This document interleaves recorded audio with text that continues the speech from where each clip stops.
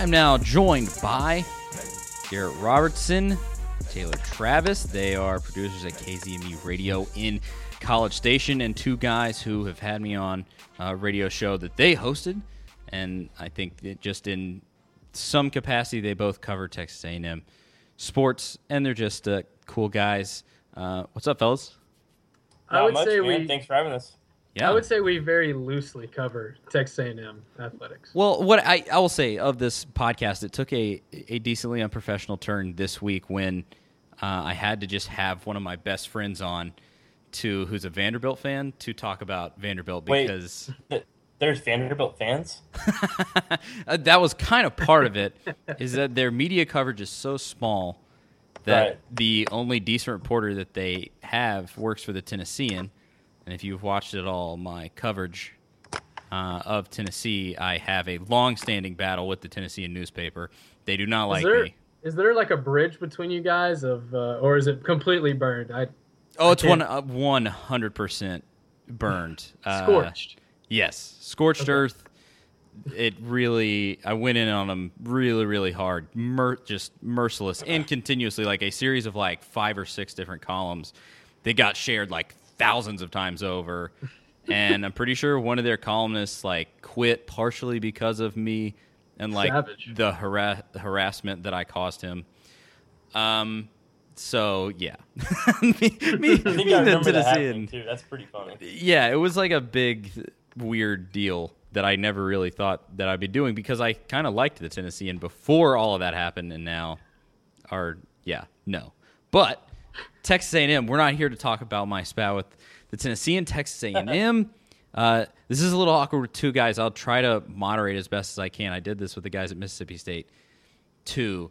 So I'll say just 1,000-foot view. What's the season looking like for Texas A&M? We'll just start with Garrett. I would say that from far away looking in, Texas A&M, a lot of teams have like what ifs. I think Texas A&M has the biggest what ifs, the most important what ifs, and maybe the most what ifs.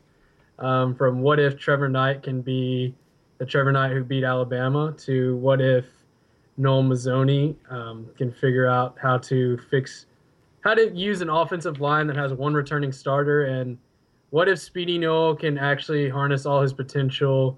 What if John Chavis in his second year can make it a top 20 defense? What if Kevin Sumlin can not get fired? It's just so many what ifs, and it's going to be a crazy ride of a season. And as a fan, it's going to stress me out. But as somebody who is embedded into this media market, it's going to be a lot of fun to see where it takes us. The last 3 or 4 years, I guess since joining the SEC, there's been a lot of excitement in the fan base. Almost like just a lot of anticipation. This year, I'm not really feeling that as much. And I think a lot of that's because of the disappointment the last couple of seasons have turned out to be. Both seasons, the team starts out red hot, then they fizzle out at the end. So I don't know if that has something to do with maybe the lack of excitement, or maybe it's the quarterbacks have transferred, Kyler Murray, Kyle Allen. Maybe it's just the question marks. Maybe it's a lot of pessimism. Maybe people don't believe in Trevor Knight as much as they have Kyle Allen, Johnny Manziel, whoever in the past. But I'm not really sure what it is that causes the lack of excitement this year. But I think there's a lot of reason to be optimistic. Trevor Knight, I think he can be good enough. I'm not going to say he's going to be great, but I think he'll be slightly above average, which I think was what the offense needs. They have weapons all over the place on offense. Ricky Seals-Jones, I think, is going to take a huge step forward this year. Speedy Noyle's finally going to get his head on straight. On defense, there's a ton of reason to be optimistic. The secondary was one of the best secondaries in the nation quietly last year. The front seven, outside of linebacker play, was great. Linebacker's going to be a question mark, as always, for A&M. So, I see a lot of pessimistic attitudes come out of the A&M fan base this year, and I really don't know why. I see a lot of reasons to be optimistic. Yeah, you're really taking the more Homer road there. I guess the sunshine pumping view. That's okay. I get it. But in the last couple of years, it has been Kevin Sumlin has made some questionable decisions. Well, really, I don't know. I don't know if it really has been him. The inner workings of all of that has been a little shady, perhaps. What do you guys think's going on? Do you think it's going to be fixed this year? Is the quarterback problem?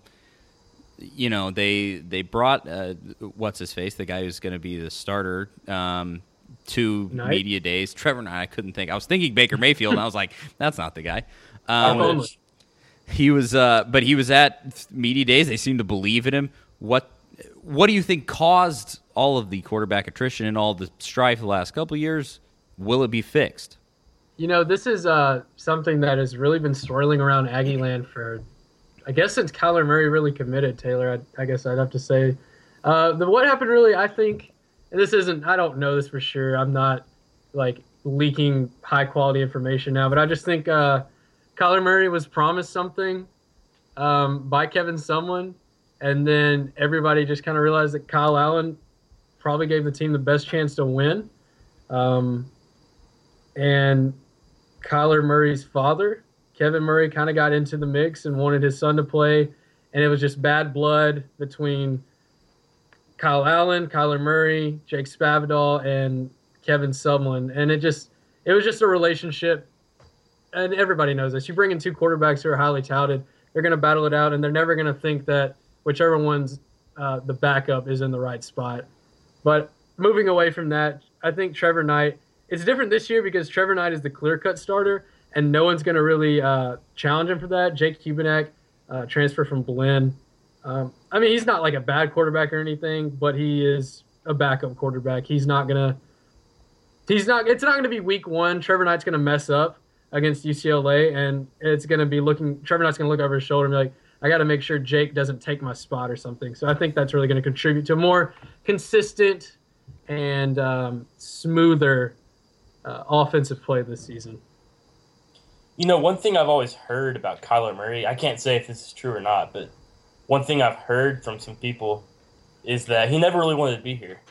He was a highly ranked baseball prospect. Apparently, he was always a baseball guy growing up.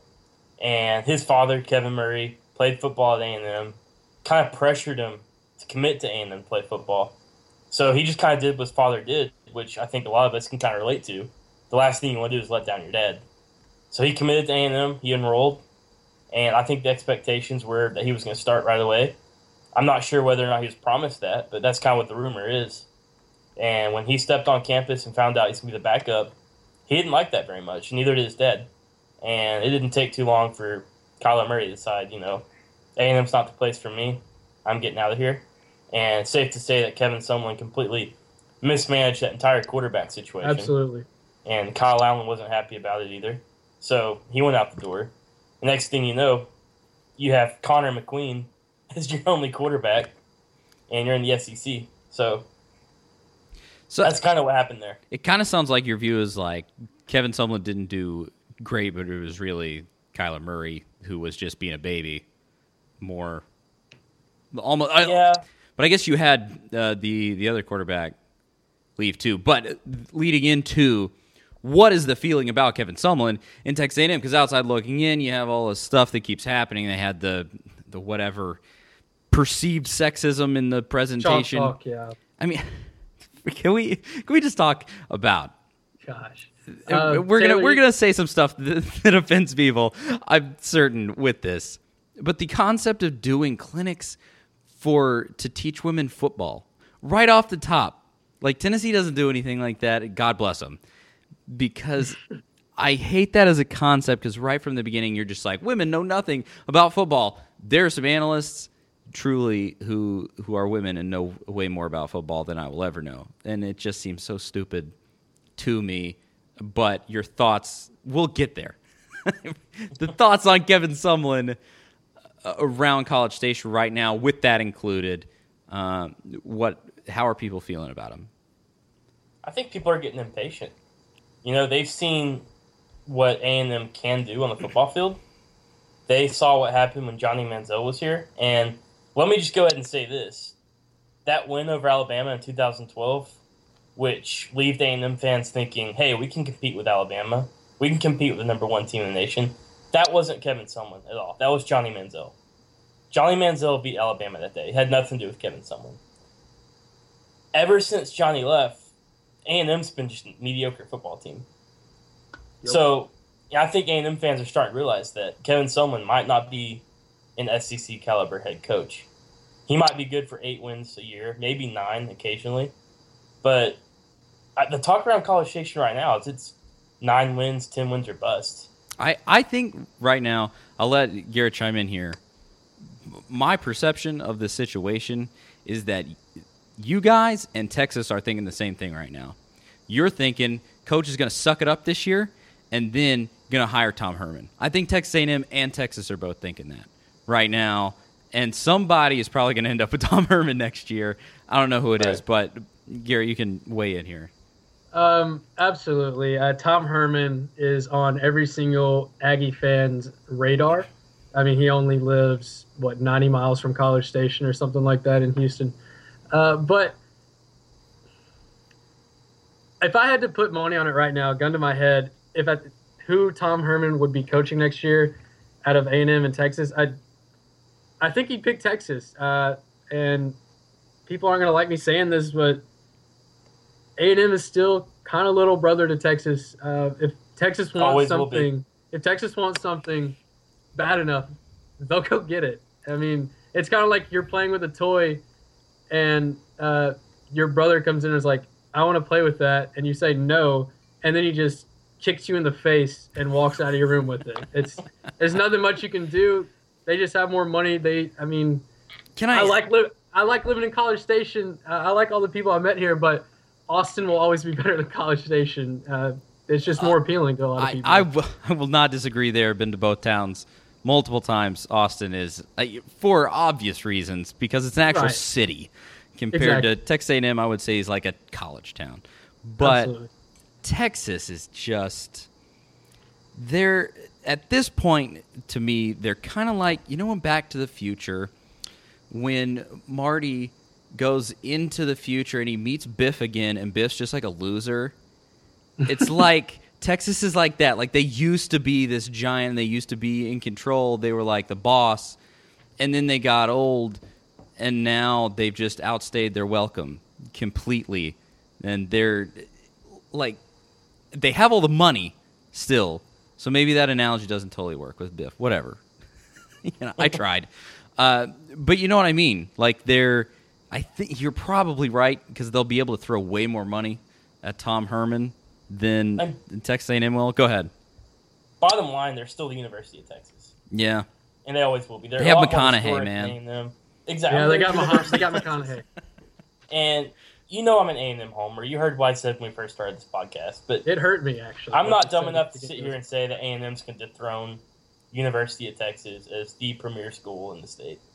But just as simple as that. Can we look at it this way? I just want to pose this. This is coming right off the top of my head. If you're Tom Herman, let's say UT kind of tanks, and let's say A&M kind of tanks, and they both fire their coach in full-on heated pursuit of Tom Herman, the goatee-wearing man. If you're Tom Herman, wouldn't you want to go to UT and save, quote-unquote, save UT as a football program rather than, quote-unquote, save A&M as a football program? It all comes down to the conferences, though, and I'll say I think the Big 12 is a skeleton at this point, and they're just kind of hanging on to inevitably being broken up and sucked up into the SEC and the Big 10. But it's Texas. That's true. Yeah, it's the Big 12, but it's Texas Longhorns. I mean, just how much... you used to be able to say that about Tennessee. Tennessee, every single year they're competing. They're in the national championship race and everything. And then you get Derek Dooley to come be coach, and it's, they don't even matter anymore. Well, who has more money, Texas or Tennessee? Even when Tennessee was at the high point of Tennessee. It's still, Texas will, I think, always have that edge. I don't totally understand it either. No one does. I'm pretty sure no one understands it. Because, like their ticket sales can't be that great right now. Nobody wants to see that team play. It's just kind of like the sky's always blue. Texas will always be a premier college football team. I don't understand it at all. But well, just know that they annoy people outside of College Station just as much. Probably not just as much as they annoy you guys. Because I know from having the ties that I do to Texas A&M, the the pure, unadulterated hatred that Texas A&M has for Texas. Oh yeah, and it is. We might not play him anymore, and I hope eventually one day that rivalry comes back. But the words of our fight song, will always be, saw Varsity's horns off, and that says everything you say. Yeah, about that. your fight song literally has, and I think maybe it's not every game, don't they? It's something with like beat the hell out of Texas. That's like a permanent catchphrase. Oh yeah, beat the hell out of whoever they're playing. Yeah. Oh, okay, so it changes to somebody else. But just know, Texas is such an annoyance. Like I said, they're like, they used to be cool, and they still think they're really cool. And they try to like come around and be like, we're as good as the SEC. We have our own TV network, and we have all this money and whatever. And it's just like, shut up. You haven't been relevant in like 5 years. Right. Nobody cares. Texas A&M beat Alabama. What have you done for me lately? You got your ass kicked by Arkansas in a bowl game. Like what? You got shut out by Iowa State. Yeah, that's about as bad as it gets. Give me a break. That's bottom of the barrel type of stuff. Right? Yeah, Iowa State. It's terrible. But moving forward, looking at this schedule, an interesting game right off the top that I want to talk about. UCLA. I don't really know. They almost strike me as kind of the Texas A&M of the Pac-12 in a way, or Pac-10 or whatever it is now. They could be good. You don't know really where they're at. How are the Aggies feeling about this game? UCLA lost a lot on their offensive line. They still have a young quarterback. Their offensive coordinator, I can't remember his name off the top of my head, but he came from USC, I believe. He's never really called plays. So UCLA has a lot of question marks. That should be good, but so does A&M. So I really have no idea what to expect this game. Here's what I expect. I expect UCLA to throw the ball around a bunch, but I think A&M secondary will be surprisingly better than most teams and most people at this point in time think they'll be, with Armani Watts, Donovan Wilson, Nick Harvey, Priest Willis, all those guys. So I think they'll be able to limit Josh Rosen and the receivers a little bit.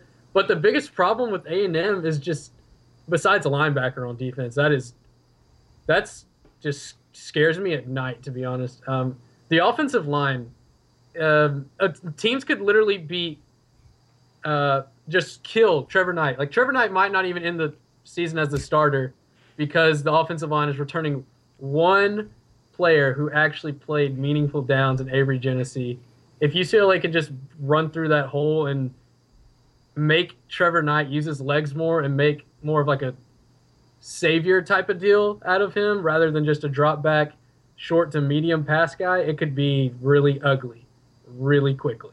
Yeah, if I'm UCLA, really if I'm any opponent this year, I'm blitzing and I'm going to blitz all game. Yep. Because we've seen Trevor Knight crumble under pressure against TCU last year. Some other times in his career, Oklahoma too. So, the offensive line's so bad. Just blitz, get to the quarterback. Don't even give him a chance to make a play with his legs. If you're going to beat A&M this year, that's how you're going to do it. That really is huge. And I don't think I'd really thought about that. I did a team preview of Texas. Actually, no, I didn't. I didn't do a team preview of Texas A&M. Somebody else did it for the site that I was working for. So I actually haven't looked into that. That's interesting. I hadn't looked into the fact that there's only one returning starter on that offensive line. That does not bode well. But that defensive line, I guess maybe I'm just thinking you have Myles Garrett. Best defensive lineman in America, ostensibly. But you're speaking very, very poorly of the linebacker core. What is the deal there? So what you got, and Taylor, correct me if I'm wrong, you have Richard Moore, who played a good chunk last season. He is not really the most talented linebacker you could grab out of the SEC. You have Otara Alaka, who was hurt the majority of the season. Alaka's good, but he's just never healthy enough to play a whole season. That's the problem with Otara Alaka. Those two guys, they're really the guys you're going to be looking at the entire season to kind of make plays. And then a freshman out of Tennessee, you might know this guy, being where your roots are, is Tyrell Dodson, the true freshman. He will be looked at as a guy to contribute, I think, very early on in the season. Oh, yeah. and then a bunch of other guys are just kind of rotating in and out and see if it'll work out. Yeah. Sean Washington as well has had a lot of playing time. Sean, He's done well, but I mean, the biggest problem with linebackers, I guess, over the last 2 years, really, it's been injuries. They're just constantly having to rotate guys in and out because they're always getting hurt. They're made of glass. So I think if the linebackers can stay healthy, they'll be serviceable. But it's just, we don't know.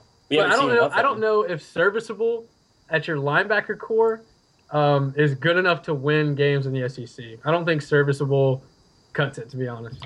Yeah. What is the strongest part of the team, offense or defense? Where is this team going to find strength? Because I would say, for example, looking at Tennessee, their offense is probably going to be pretty good, a three-headed monster in the backfield, but the defense, I think, is going to win Tennessee games this year. So where is that competitive advantage for Texas A&M if there is one? I'd say the defensive line. You have Myles Garrett, Deshaun Hall, who he can hold his own back there. He's very good. He kind of gets overshadowed by Myles Garrett in a way. Dalen Mack was a true freshman last year. He's a monster. He blew up plays all year, but he just wasn't in game shape last year. He couldn't be on the field more than 2 plays. He's lost weight, hasn't lost any strength. If anything, he's gotten stronger and faster. I think he's going to stay on the field. He's going to be a game changer. You have guys like Quaylen Cunningham, who he's a defensive end, not starting, but he's going to be one of those guys who, if it wasn't for Myles Garrett, he'd be on the field all the time. So when he does come on the field, you're not really going to see a downgrade there. Because Quaylen Cunningham, Kingsley Kiki, how do you say his name, Garrett? Kiki? Kingsley Kiki, yeah. And then also you have Zakoven Henderson, another defensive tackle. You could go either way here. You could say the defensive line is A&M's strong suit. Obviously with Myles Garrett, he's going to get a ton of attention. But like Taylor just said, all those guys are playmakers.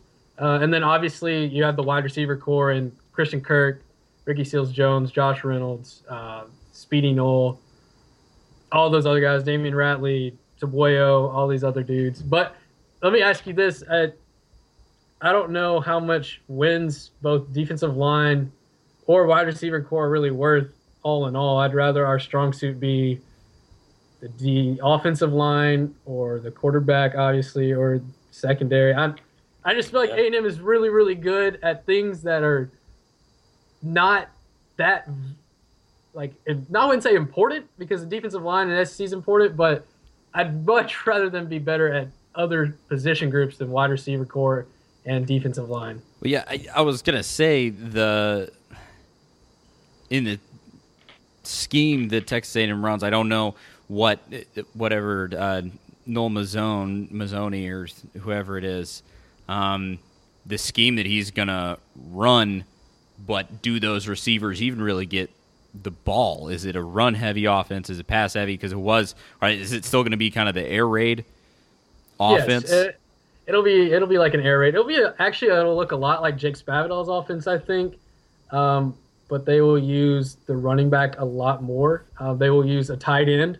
Jake Spavital did not use a tight end. But you're going to see a lot more throws over the middle and a lot less sideline to sideline. And who is the running back? It's not Keith Ford. He transferred from Oklahoma. Okay. He was actually at Oklahoma with Trevor Knight the year they beat Alabama. Which is a little funny. There you go. He'll start, and then James White. James White will be the backup. And then Travion Williams, true freshman. Travion Williams will be the third. He's going to be kind of the pass catcher out of the backfield. See, I get the feeling about this team you're going to have probably like a whole set of guys that pop up, kind of like Christian Kirk. They're really young, and then you're like, oh, like there's your talent right there, and they're going to be good in the future. I just get the feeling about that team. Maybe it's just me trying to make you feel better about what seems like not the best situation possible in terms of, I guess, the experience. But I think the talent is there. Someone's done a decent job recruiting. Am I wrong? It seemed that way. It seems, although... Well, see, my thing about Kevin Sumlin this whole time, he's a great recruiter. He's one of the best recruiters in the country, I think. He just can't develop the talent he gets on campus. You see guys come on campus as 5-stars, and then you fast forward their senior year, they're not much better than they were their freshman year. Yeah. Was Speedy Noel a 5-star, Yes. Taylor? He was? Yeah, Okay, because a player like that, he just kind of disappeared. Exactly. Yeah, I mean, exactly. he just kind of dropped off. I don't know if He you was can in the blame Kevin doghouse. Sumlin for all Yeah. that, but he just couldn't really get his head on straight. Hey, and yeah, you can say that's mainly his fault, but at some point, I feel like coaching staff has to step in earlier than what they did last year and just be like, hey, you are so, like, just sit down and look at him in the eyes and be like, you are so talented. Like, you are so incredibly talented. You could really contribute to this team and you could really make a splash for yourself and maybe go to the NFL, but you won't commit to the team. You only commit to yourself. It just, the guys like that, and I'm not saying he's recruiting like bad people or anything like that. It's just like what Taylor said. He gets talent, but he just doesn't develop them or he doesn't use them correctly, in my opinion. I think that's almost kind of what I would call like the 5-star conundrum, is that you have coaches that are weak and can't break those guys down. Because Nick Saban can bring in a 5-star who's just been praised his entire life and been told from the time he was 10 years old that he's the best ever. And he can come in and Saban is just like, shut up, sit down, you're going to learn football from me. And he breaks them down. And then maybe Kevin Sumlin is not doing that. And player development is so huge for, I mean, like, I think Dan Mullen of Mississippi State is like the champion of player development. Yeah, it takes like 2-3-star players, and he had a number 1 team 2 years ago. It's incredible. And that, I mean, that's everything when you're in a position like Texas A&M where all your players aren't 5-stars, and then it kind of looks like the 5-stars, he can't take that talent and harness it. He's the cool guy. Everybody wants to go play for. Yeah. And I think in a way he just kind of lets players walk all over him. To a certain extent. I could definitely see that. I mean, I think that makes sense because you got any coach. I'm leery of any coach, and hopefully this season this is not true of Butch Jones, but any coach that's like huge on Twitter, like I'm a little leery of. Like, go coach your team and let somebody else get you Twitter followers or just don't have one. In his case, it might be Twitter. In someone's case, it's I'm gonna fly in my helicopter to see this recruit. He's got the swag copter painted maroon that he flies everywhere. Oh, that's a thing. That's a real thing, yes. Oh man, you guys are in the know. You go to Texas A&M or did or whatever your situation may be. I think the traditions at Texas A&M still kind of freak people out in a way. Yeah. Defend to me the culture at Texas A&M. What makes you love it? Because outside looking in, like I said, I've been there and I've seen it all. And you have the cult leaders at the front dressed in all white telling students to bend over and chant things, and then you do a human sacrifice at the middle of the field. And it's well for the record, Charlie, it's not bend over, it's hump at Ags. That might be worse. Where you hump your back to where you can yell towards the field at an optimal angle. Yeah, for the record, we're not humping anything. It's a figure of speech, is what I'm getting at. Yeah. All right, I'll try my best to defend it here, and then Taylor can take a crack at it. I love it because it's kind of like unwavering.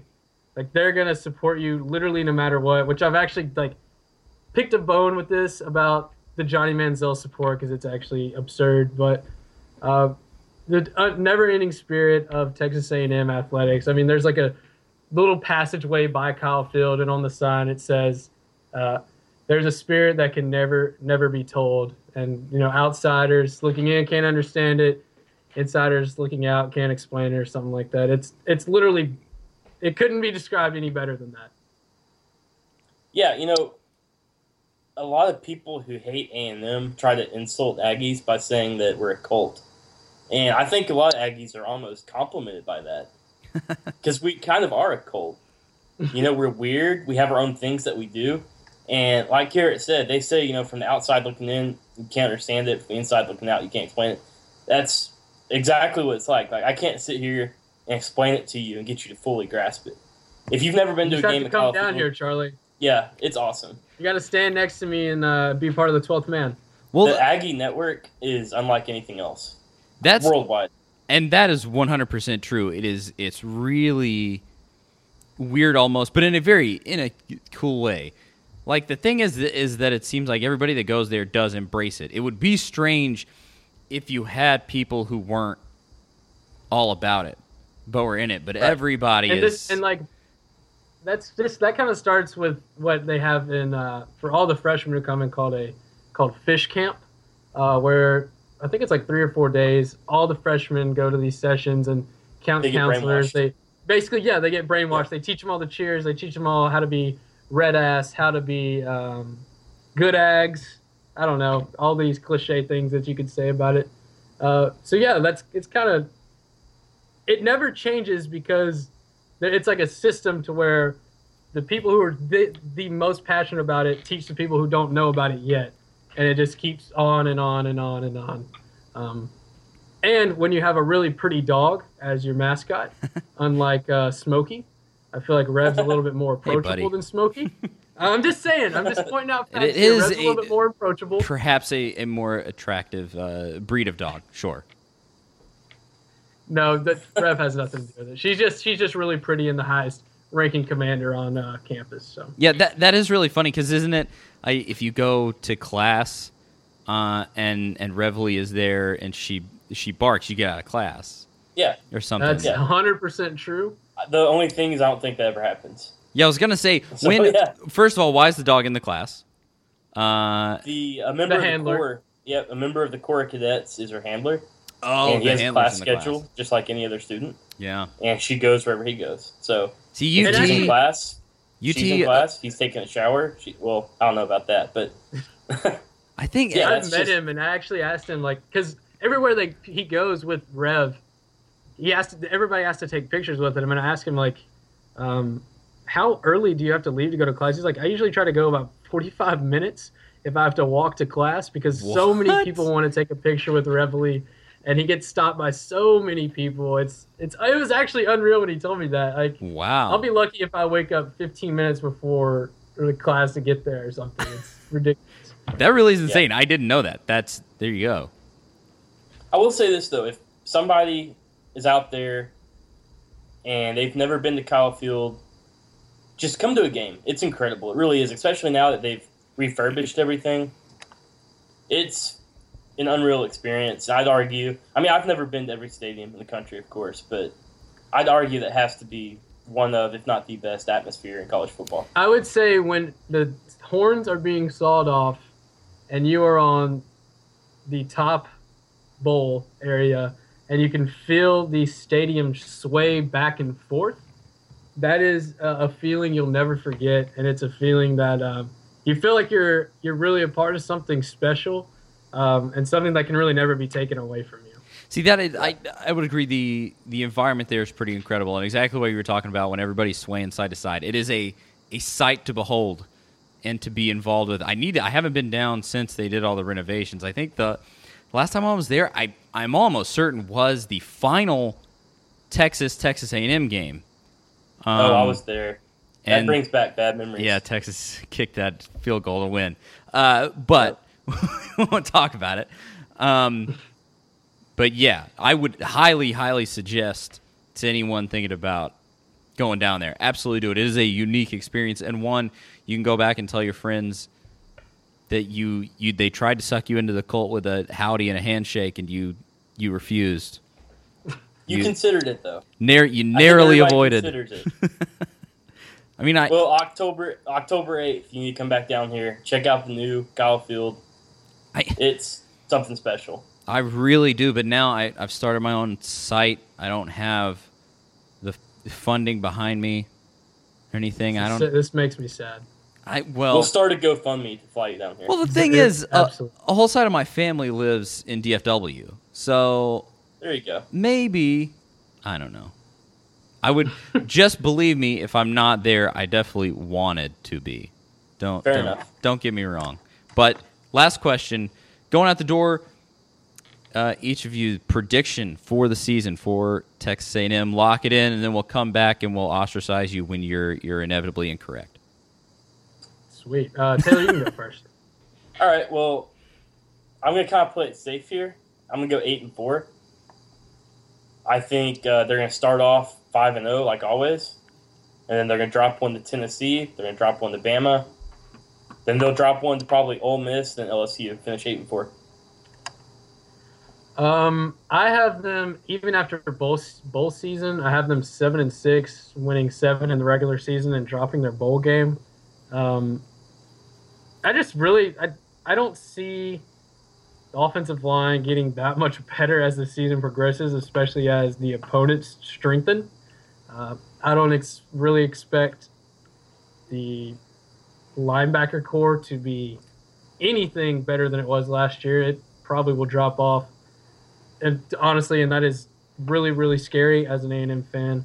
Also, I want to point out that I have a lot riding on this prediction because if A&M wins 8 games, I have to get #YesSir tattooed on my right ass cheek, which is a bet that I've made, and I'm going to stick by. And I really, truly do believe that it's just going to be a really disappointing season, and it could literally all hell could break loose. Seriously, yeah, for what it's worth. People say that, and literally, Kevin Sullivan could get fired this year. Trevor Knight could get hurt this year. Myles Garrett's out the door. Who are you really coming back to replace that guy? I mean, he's been the face of A&M defense for the past 2 seasons. It's literally things could go wrong. And like I said to start this podcast, there's so many what ifs and huge what ifs that I don't see them going in A&M's favor. So I think they're only going to achieve 7 wins this season. For what it's worth, I do have Tennessee winning the SEC. So, wow. Hopefully, yeah. Well, I know Tennessee over LSU. So the funny thing is, when you say that, Tennessee fans, the majority that I've talked to, kind of feel like Tennessee will be undefeated coming into that Texas A&M game, and then they're going to lose to Texas A&M in a weird road game. Well, here's the thing about A&M is the last, I guess, 4 years, we can't win a home game. That's true. So That's I think weird. that trend's going to continue. Tennessee's going to come in. We'll lose by probably a touchdown. And A&M fans will fall into depression and have relapses of the last 3 years, and everything will be awful. It's one game that I was at Texas A&M, and it really, I remember it very well because it just kind of broke people. You could tell. Yeah. I just happened to be at these terrible losses for Texas A&M. But stay away in that case. Forget everything I said about you coming down here. Yeah, invite revoked. Stay up there in Tennessee. Revoked. Well, it was Sherman's last year, and they played Arkansas in Jerry World. And Texas A&M had this huge lead. It was like 35-17. Yeah. 35-17. Big old lead. I remember vividly. I was there right behind the end zone. I remember the players. That's going where to I watch was. them at halftime. Dude, I was probably sitting. Really? I was probably sitting right by you. I might have high-fived you at some point. I don't know. I remember looking at the scoreboard and seeing 35-17 and thinking, "Wow, we're gonna have one hell of a year." And then fast forward about 2 hours, and I have tears running down my face. I mean that's what it like broke people. It was you could tell walking out, and it was an interesting experience. Yeah, I mean. I think the game before that, Oklahoma State, the conference opener, they had, I think it was a 24-7 lead, 24-10. They blew that. Ooh. They blew a halftime lead against Texas. They blew a halftime lead against Kansas State. They could have easily been 11-1 that year. I have been at multiple games that kind of drove the nail in coffins for people. I was at Mississippi State when they played Auburn in Crooms last year. They 3-2. They lost that game, and that was one. I can remember watching this game. That game, oh my sweet goodness! I was sitting. We had amazing tickets, like 50-yard line, 10 rows up. Just ended up getting them from somebody like worked in the athletic department, and just like the most ridiculous football game I've ever seen. 3-2. That got Croom fired. At Mississippi State, twice at Mississippi State, Derek Dooley. Where Mississippi State and Tennessee just kept going back and forth, and Derek Dooley was in a stupid wheelchair because he had hip surgery, just looking like an idiot, and they lost that game, and that was one of the final nails in the coffin for Derek Dooley. So, I mean, maybe I can come, and the Tennessee game will be the nail in the coffin for Kevin Sullivan for you, and you know, maybe for some fans that's a good thing. I don't know. Yeah, I think moral of the story here is you need to stay away from every football game. Preferably, I don't do that to Butch Jones, but we'll see. Well, guys, Garrett Robertson, Taylor Travis, Texas A&M folks in whatever way. But besides that, go follow them on Twitter. What are your Twitter handles? At Taylor Travis 15. And mine is at Garrett Rob, which is GA 4 R's OB. It's quite the handle, I'd say. 4 R's. That's interesting. I don't think I ever noticed that about your Twitter handle. Yeah, he's a pirate. Yeah, I'm part of #pirate Twitter. Gotcha. It's my brand at this point. You got to stick to that hashtag brand. Is what it is. But guys, thanks so much for doing this. It's a little late, and we've been like 45 minutes. It's good stuff. Thanks, guys. Thank you, man. Thanks for having us.